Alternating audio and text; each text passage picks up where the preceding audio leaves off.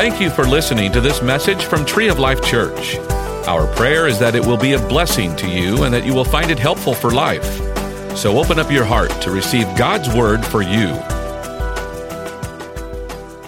I want to encourage you, as we go through the message today, go back and maybe re-listen. Again, I don't always do that or encourage that to happen, but anytime you miss, obviously you can go online, you can go back and listen to a message that you missed or one you wanted to hear again, forward it to friends. But I really have been enjoying this series. Can I tell you, I think it's probably impacted me more than maybe any other series I think that I've dove into this year. I know that's kind of interesting to say because we've had so many things happen. We've talked about fear, we talked about faith because of the dynamics of what we're walking through.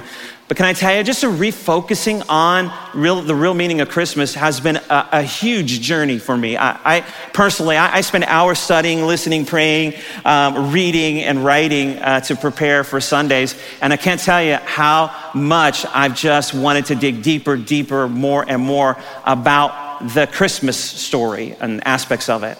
I think probably in part because of the topic that we tackled, the gifts that the wise men brought, a different look at the Christmas story, probably not the typical one. And today's not going to be your typical Christmas Day message, if you will, or Christmas message. We're going to finish the three gifts that the wise men brought. A little bit of background for all those that really enjoy the nativity. I'm a nativity fan. We collect nativities. So I was a little sad when I finally realized, and I think I always knew it, but I didn't really pay attention to it, that the wise men, we don't know if there's three, the wise men are not actually part of the nativity. And half of our nativities at home have them in there. And I thought, what are they trying to do? That's not true. But I think there's a powerful message to get from the gifts the wise men brought. And so, again, the wise men were not actually at the manger, at the stable. The wise men, we don't know if there was three. We know there was three gifts at least. And so we assume there was three men. The wise men are called magi, the root word of magicians, from where they come from. And that was a big part of that culture. They come from Persia. They actually traveled 900 to 1,000 miles. So they actually arrived where Jesus was about a year and a half into his life. He was actually a toddler at the time. They were very well-educated men. They were very wealthy men. They were very important men. In fact, a lot of historians and scholars will refer to them as the three kings.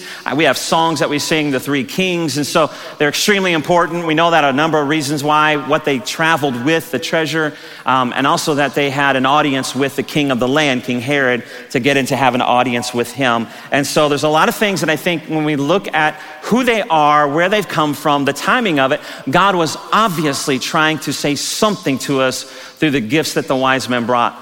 Interesting to me, the wise men were Gentiles. They were not Jews, so they were not raised in the Jewish traditions. They did not have the writings of the Jews. They did not have the scriptures, if you will. They weren't even necessarily aware of all the old prophets, but yet they had some of the prophecies had come to them, and one in particular out of Micah, which talked about a star out of Jacob that was coming. And so they were following a star based on a prophecy that they had heard. Again, they wouldn't just follow a whim or kind of a myth or just a fun story because they're highly educated, very wealthy. It was such a long journey that they had to make. So there was intentionality with what they did. So they heard enough of something to bring these Gentiles to come and welcome, if you will, the newborn king of the Jews. And I think that says something to you and I about what God was trying to say through them, even though they probably didn't even realize it, again, being Gentiles, understanding the magnitude of what God was doing as they were following the star over a period of time. Now, what's interesting to me is, as I've been trying to share this very transparent journey with you, the more and more I'm looking at the Christmas story and everything that we celebrate, the more when I look at a manger, the more I see a cross. And because the reality is for you and I, we celebrate the gift of the birth of Jesus, and that's right, but we can't stop there because the real gift is the sacrifice on the cross. And I was thinking the other day about that, and if you're like at our home, Amazon's a frequent visitor, and first name basis with our Amazon drivers, and and so you open the front door, and wow, magically there's a gift there, and it's wonderful and amazing, but you don't really enjoy the fullness of it till you open it and experience it. And so I think there's a period of time that happens from the manger to the cross that's important and significant for Jesus to walk out really who he was to be that perfect sacrifice. And then all of a sudden, when the cross happens, the sacrifice, and he pays for our sins, then that's when we really experience the gift in its fullness.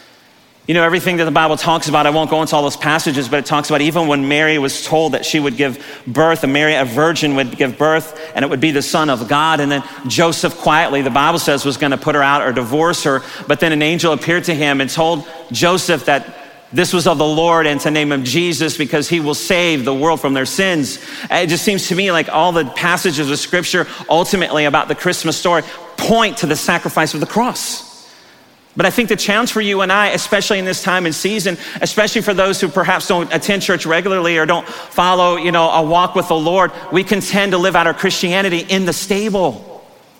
I think one of the things that the three wise men did, or the three gifts that the wise men brought, were helping to say to us, we have to take our walk with Christ, our Christianity, out of the stable, which is really only expressed therefore certain times of the year, and we have to live it openly every single day. And I believe that the gifts that were offered express that to us.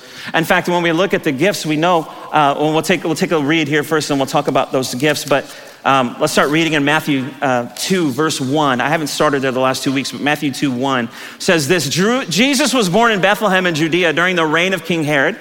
About that time, some wise men from eastern lands arrived in Jerusalem asking, "Where's the newborn king of the Jews?" So all they knew was to go, their assumption was a king of the Jews would be born in the capital in Jerusalem. So they went to Jerusalem because in their mind, that's where a king would be. A king would be born in a palace. A king would be born in the capital, in the presence of royalty, if you will, and all the things that happen in the capital. So where is the newborn king of the Jews? We saw his star as it rose, and we come to worship him. We have come seeking the newborn king. Listen to what they're saying already immediately. We've come seeking the king. Everything what they were saying was about the king.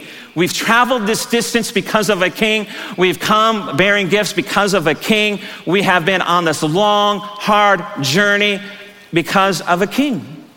And it says, we saw his star and we have come to worship him. Verse 3 says this: King Herod, the king of the day, was deeply disturbed because he was king. And when he heard this, as everyone was in Jerusalem, or all those around him, and he called a meeting of the leading priests, the teachers of religious laws. Listen to that for a second, we'll get back to that. Where is this Messiah supposed to be born? What's interesting to me is all the Gentile kings knew was if you're gonna go look for a king, you go to the capital city to find a king. So they needed somebody at that point, the priests and religious leaders, to then interpret scripture. Now they're gonna quote out of Micah because they didn't have an understanding of scripture because they were Gentiles. And so they needed somebody to tell them what was said about the newborn king. So it says in Bethlehem in Judea, they said, for this is what the prophet wrote. And we're gonna explain the scripture to you, Gentile travelers. And you, O Bethlehem, in the land of Judah, are not the least of the ruling cities of Judah, for a ruler will come from you and will be the shepherd for my people in Israel. Interesting to me. And here's some Gentile kings that have heard some prophecy from times back, and now they're following a star. It's a year and a half after the birth, but they've come seeking a newborn king. They come to the capital where they would expect the king to be, and as they're looking, they don't have any idea beyond that, but they need the scripture, the prophecies interpreted, because they don't understand the things of God. So hold that in mind for a second. Let's jump down now to verse 9. And so after this interview, the wise men went on their way, and the star they had seen in the east guided them to Bethlehem. It went ahead of them and stopped. Now, a star went ahead of them. Stars don't they don't go, right? And stars don't stop above something. It went ahead of them and stopped over the place where the child was. Know the wording child, no longer a baby in a manger, but a child. And when they saw the star, they were filled with joy. Now listen to verse 11. They entered the house and saw the child, not baby, not infant, with his mother Mary in a house, not a stable. And they bowed down and worshiped him. And they opened their treasure chests and gave him gifts of gold, frankincense, and myrrh. Let's talk for 1 second about that. So here they find out interpretation. Someone interprets the scripture for them. Here's what God has said. I'm telling you this. And then all of a sudden, they follow the star. Now they know it's in Bethlehem. And now they go to the home where the child is. And it says when they saw the child, it says they fell down and worshiped him. The words fell down really in the Greek is one word translated, threw themselves down. 3 kings, if you will, 3 highly educated, wealthy men traveling 1,000 miles over a period of time, and all of a sudden they look at a child, a toddler, if you will, and something in them caused them to throw themselves down at his feet and worship the toddler king, if you will. something significant, something amazing. And I don't know, and I'm just gonna presume for a moment here, I don't know if they knew what to expect when they arrived. Here's Gentile kings, they didn't even know where he was. Someone had to interpret scripture for him and tell him, and they get to the place, and all of a sudden in this moment, they're confronted with the reality, this truly is not a baby, this is not an infant or a child, or not just another man, if you will, born on a planet. This is the king. This is the king which kings bow down to. And this Bible says then that they bowed down to him, they threw themselves violently on the ground, if you will, and it says then they opened up their treasure chest. Now what's interesting to me, and again, I'm gonna assume a few things here, that people of their substance wouldn't travel without treasure. I mean, you need it, you need treasure. I don't know that they intended when they left where they came from in Persia, modern day Iran, I don't know that they intended, hey, we're gonna go visit the newborn king, let's make sure we have some gifts for him. Why don't you pack some frankincense, pack some myrrh, pack some gold. Obviously, you don't travel without gold, and if you're gonna see a king, you need gold, right? And none of those are gifts for a toddler. You don't get, like we had 2 babies born, no one gave us frankincense, myrrh, and gold. We would have registered for gold, but nobody gave us any. I mean, it's like, there's no baby golden rattler. There's no stuffed camel. It's like here's what, hang in there with me for a second. Here's what I believe. Here are these three kings, three wise men from the gifts. They bring these gifts and they arrive in Jerusalem looking for a king because their expectation, this is where kings would be born. And all of a sudden the star redirects them and the scripture redirects them to a place. And now they come into this house and they see a child. And all of a sudden that encounter right there was something about this child. Can I say it? There was something about the king. Oh, the manger is cute and wonderful, and the 8 pound, 6 ounce baby wrapped in a golden diaper. No, and it's wonderful, but there's something about a king, and we have to get out of the stable to see he's the King of kings and Lord of lords. There's something different about this king. And so they throw themselves down. What kings, earthly kings, adult kings would throw themselves down at a 1.5-year-old toddler? And then I believe they open up, get the treasure chest, come on. And maybe they're digging through it or whatever. No, not this, no, not that, no, not this. And something that maybe they felt impressed. Why wouldn't wealthy, educated men on a long journey, why would they not bring frankincense? Because frankincense was the oil that we understand was burned in the Holy of Holies as prayers offered to God. But understand, to Gentiles, frankincense would be something they would take if their stomach was upset. When we travel to Mexico, especially to Mexico, we bring stuff for our stomach, right? It's just what we do. We bring stuff. So they would pack frankincense on their journey thinking that, okay, so if someone's not feeling good or whatever, we can take a little frankincense. Why wouldn't they travel with myrrh? Because myrrh to a Gentile, myrrh was something you used to dull the pain. Hey, and that long of journey on camels and all kinds of things, you're gonna twist your ankle, there's gonna be an injury or something. We need something to dull the pain. And then if you're just going to see a king, it's not even about seeing a king, but if you're traveling, you need gold. You're gonna be gone for a year. You got the journey there, 900 miles there, and you got 900 miles back, and you gotta have gold to last you. So I don't know that they came with this intentionality, but I think in the moment they saw that child, something rose inside of them, even being Gentiles, even this lost and hurting world can recognize there is a king that has come to this earth to save man from their sins. And then they opened up their gifts, and to them it was, here we got this frankincense, and to them it was something they packed thinking that we might need this if we get an upset stomach. But to the Jewish people, it represented the high priest. Because the high priest would be the one that would go in the Holy of Holies, and he would burn frankincense, and the oil representing the prayers being lifted to God for mercy, for forgiveness of sin. It was the high priest that could be the sacrificer, would do the sacrifice. His job was to sacrifice and to lift prayers. And we know Jesus as our high priest, the Bible says, because he became the sacrifice once and for all. And now he's seated at the right hand of God, lifting up prayers on behalf of you and I. Who is this king? And they brought myrrh because if there's a time that they have a headache or something happens, they need to dull the pain. But not knowing perhaps, but to a Jew, myrrh is an embalming fluid.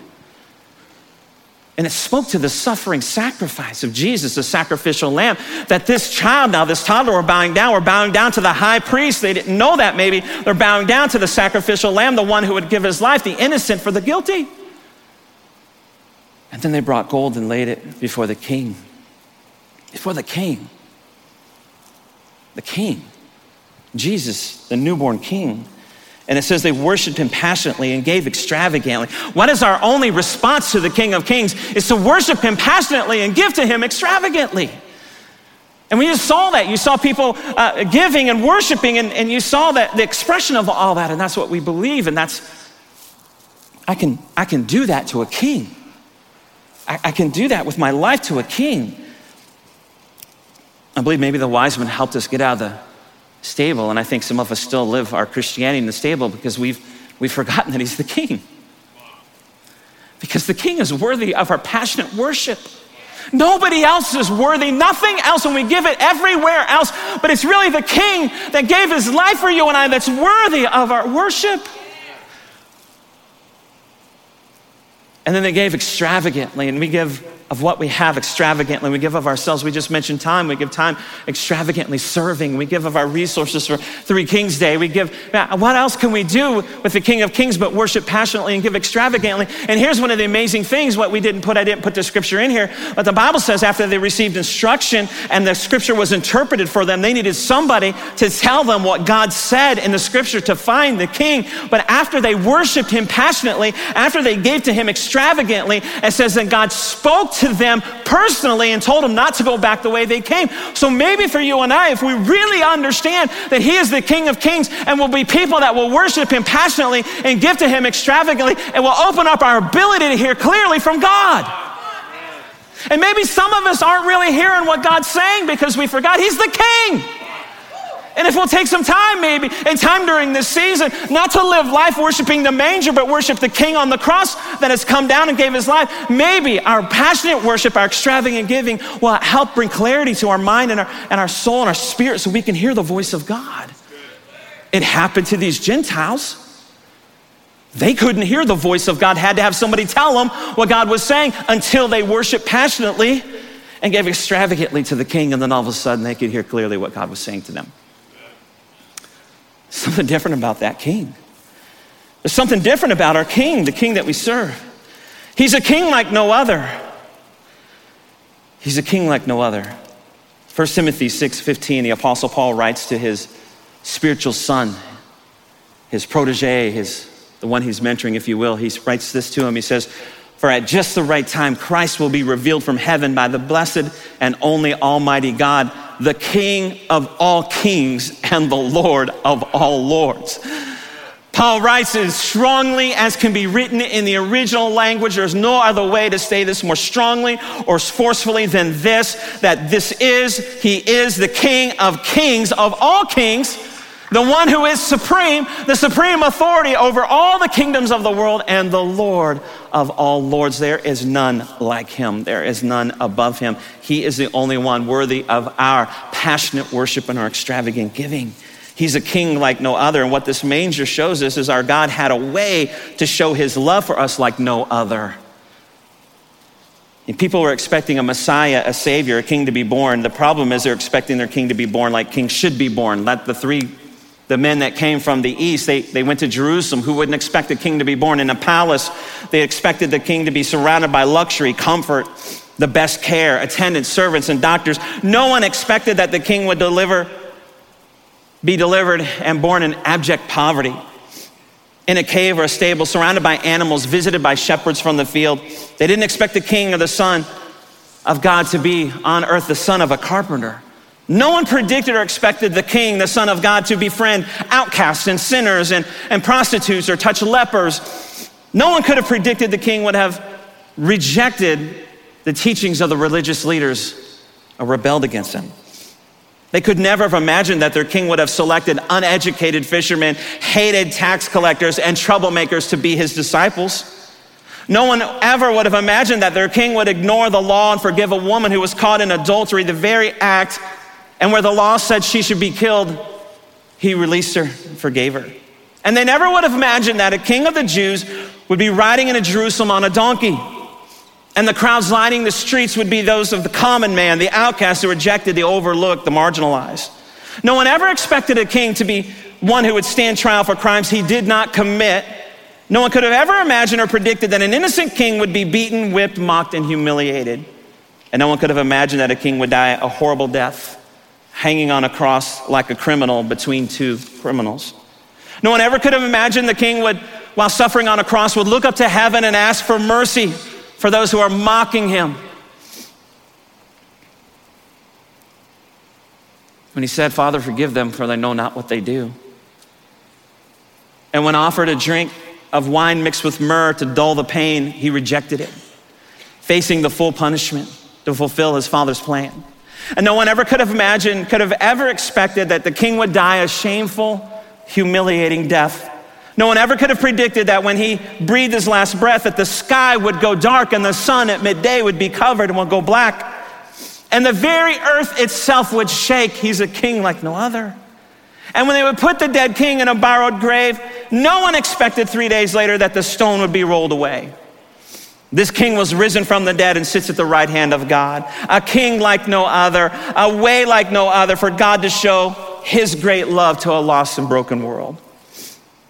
And when we look at this story with the wise men, we see three responses to Jesus as a king. And interestingly enough, I believe it's the same three responses today. The first one we see is from King Herod, king of the day, king of the land. And he opposed Jesus as king. He opposed Jesus as king because he wanted to protect his kingship. He wanted to maintain his power. He wanted to maintain his control. He wanted to have a say over everything in his life. He wanted to protect, if you will, his own kingship. And so he had a horrible plan to eliminate all baby boys born in Bethlehem. Say that 3 times fast. Baby boys born in Bethlehem. He would plan to eliminate them to protect his kingship. He heard there might be a king that threatened his kingdoms, his way, his control. And there are those that would say today, I don't need him. I got this. I'm going to do this my way. I'm going to be in control. I don't need him. I'm going to make my own way in life. Those that would not let anyone or any book tell me what to do or how to live. There are those who oppose him, oppose Jesus as king. The second group was the Jewish priests who interpreted the scripture for the wise men as they came. They knew the scripture.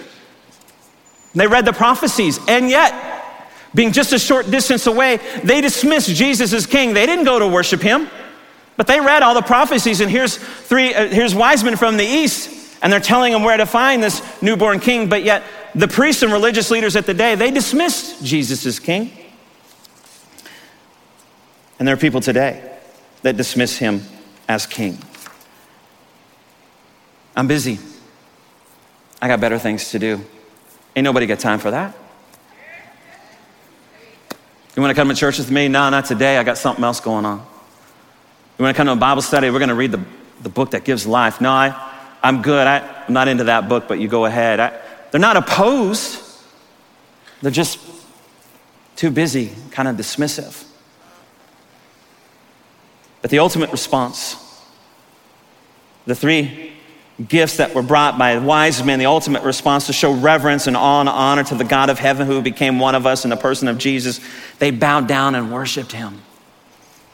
Gentiles. And so my question this morning, in light of the Christmas story, if you will, what is your response to the king? Is that you may not say that, you may not come out and say, I oppose him, but your life may say different. I got this. I'll take care of it. I got my own way. You may be one that would say, maybe later, not now. I don't have time. I don't want to do the church thing. And you might dismiss him in that way. Or is he the king of your heart? And see, here's what I think. I said this last week. If your dominant picture of Jesus is as a baby in a manger, then that'll be the image that you follow, and your Christianity will never come out of the stable. And you'll bring it out only occasionally throughout the year that suits the holiday, if you will, or suits the moment. But if your relationship is of the picture of the king who gave his very life, that's one I can follow with my very life. And maybe the wise men brought their gifts to the king long after he came out of the stable, so we would acknowledge him for who he is, not as a baby wrapped in swaddling clothes, but as a savior, a sacrifice, a Messiah, a king, born to die so you and I could be born to live. I'd like my family come up and help me.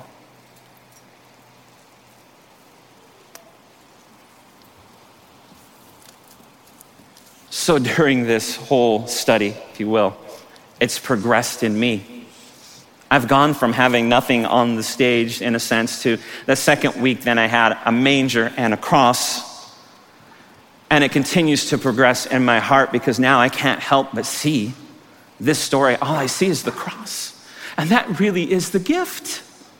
And how it's so easy for us to miss because we get focused, especially in this time of the year, on the manger, but we cannot live there. And the wise men came so much later than helping us go from the manger to the cross because it's important for us to make that transition because the real gift was not a baby in the manger, but the real gift was a king who stripped himself of the glory of heaven. He was born of a virgin, so he did not have the sinful nature of an earthly father, but the divine nature of a heavenly father. He was born in poverty in a cave. He was a king reaching out to the lowest. He was a king reaching out to those who were rejected, unloved, broken. He was a king reaching out to those who can't seem to get it right no matter what they do. He was a king reaching out to those who can't seem to get ahead and they struggle every single day. He was a king reaching out to those whose marriage is on its last thread. Just can't seem to work. And there's strife and there's hurt and there's division and they can't seem to get it to work out. He's a king reaching out to those whose families have fallen apart. The kids have drifted away, kind of gone their own way, and you don't even have a relationship. You hardly ever talk anymore. He's a king reaching out to those who have broken hearts and broken dreams, and things are not the way that I thought they would be. And all I wish it was so much different. It was so much different right now. I really thought that things would work out differently. He's a king reaching out to those who use substances to pick themselves up or to bring themselves down. Substances to cope with a life that they never thought they would be living. Substances to forget the hurts, forget the pains because they just cannot bear them every day.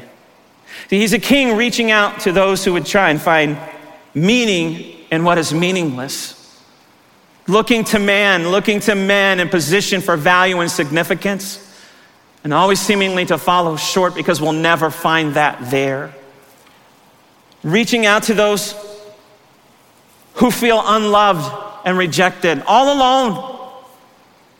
What is wrong with me? I can't seem to find anybody. I can't find any. I just be alone the rest of my life. I've been hurt. I've been rejected, relationship after relationship, marriage after marriage. Reaching out for those who go to bed at night and can't sleep because their mind just will not stop.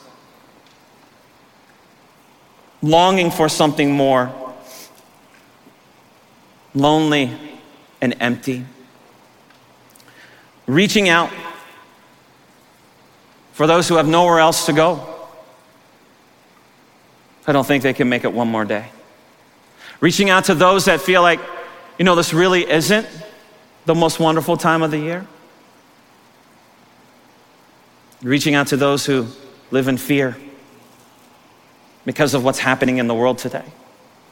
He was a king reaching out to those who had nowhere else to go, who everyone else had turned away, everyone else had walked away, turned their back on him, whom everyone else had given up on, who everyone else despised, mocked, persecuted, made fun of. See, he was a king reaching out to people like me, like my family, my marriage. When my marriage was on its last thread, when we couldn't tolerate each other anymore and couldn't go any longer, there was a king reaching out to us, not a baby in a manger, but our relationship with my daughters. When I wasn't connecting as a dad, as a father, when I wasn't able to understand what they were going through and I was just frustrated and I would just not even want to spend time with them. And I couldn't understand why they couldn't understand, but God was reaching out to us. When we felt distant and rejected and when our relationships drifted away. It was a king who came to die so that we could live. And that is the gift of Christmas. The King of Kings who's come when we are hurting and persecuted and mocked, when we felt alone, that nobody understood, nobody understands, nobody cares. In those moments, there was a king who left heaven to come to earth, stripped himself of everything royal, to be a common man, to live a perfect life, to be a sacrifice as a king on a cross for you and I. See, I can't look at the manger without seeing the cross, and I hope that that's what you get, because it was the king who rescued this family. It's the king who will rescue yours. You can be seated. Thank you.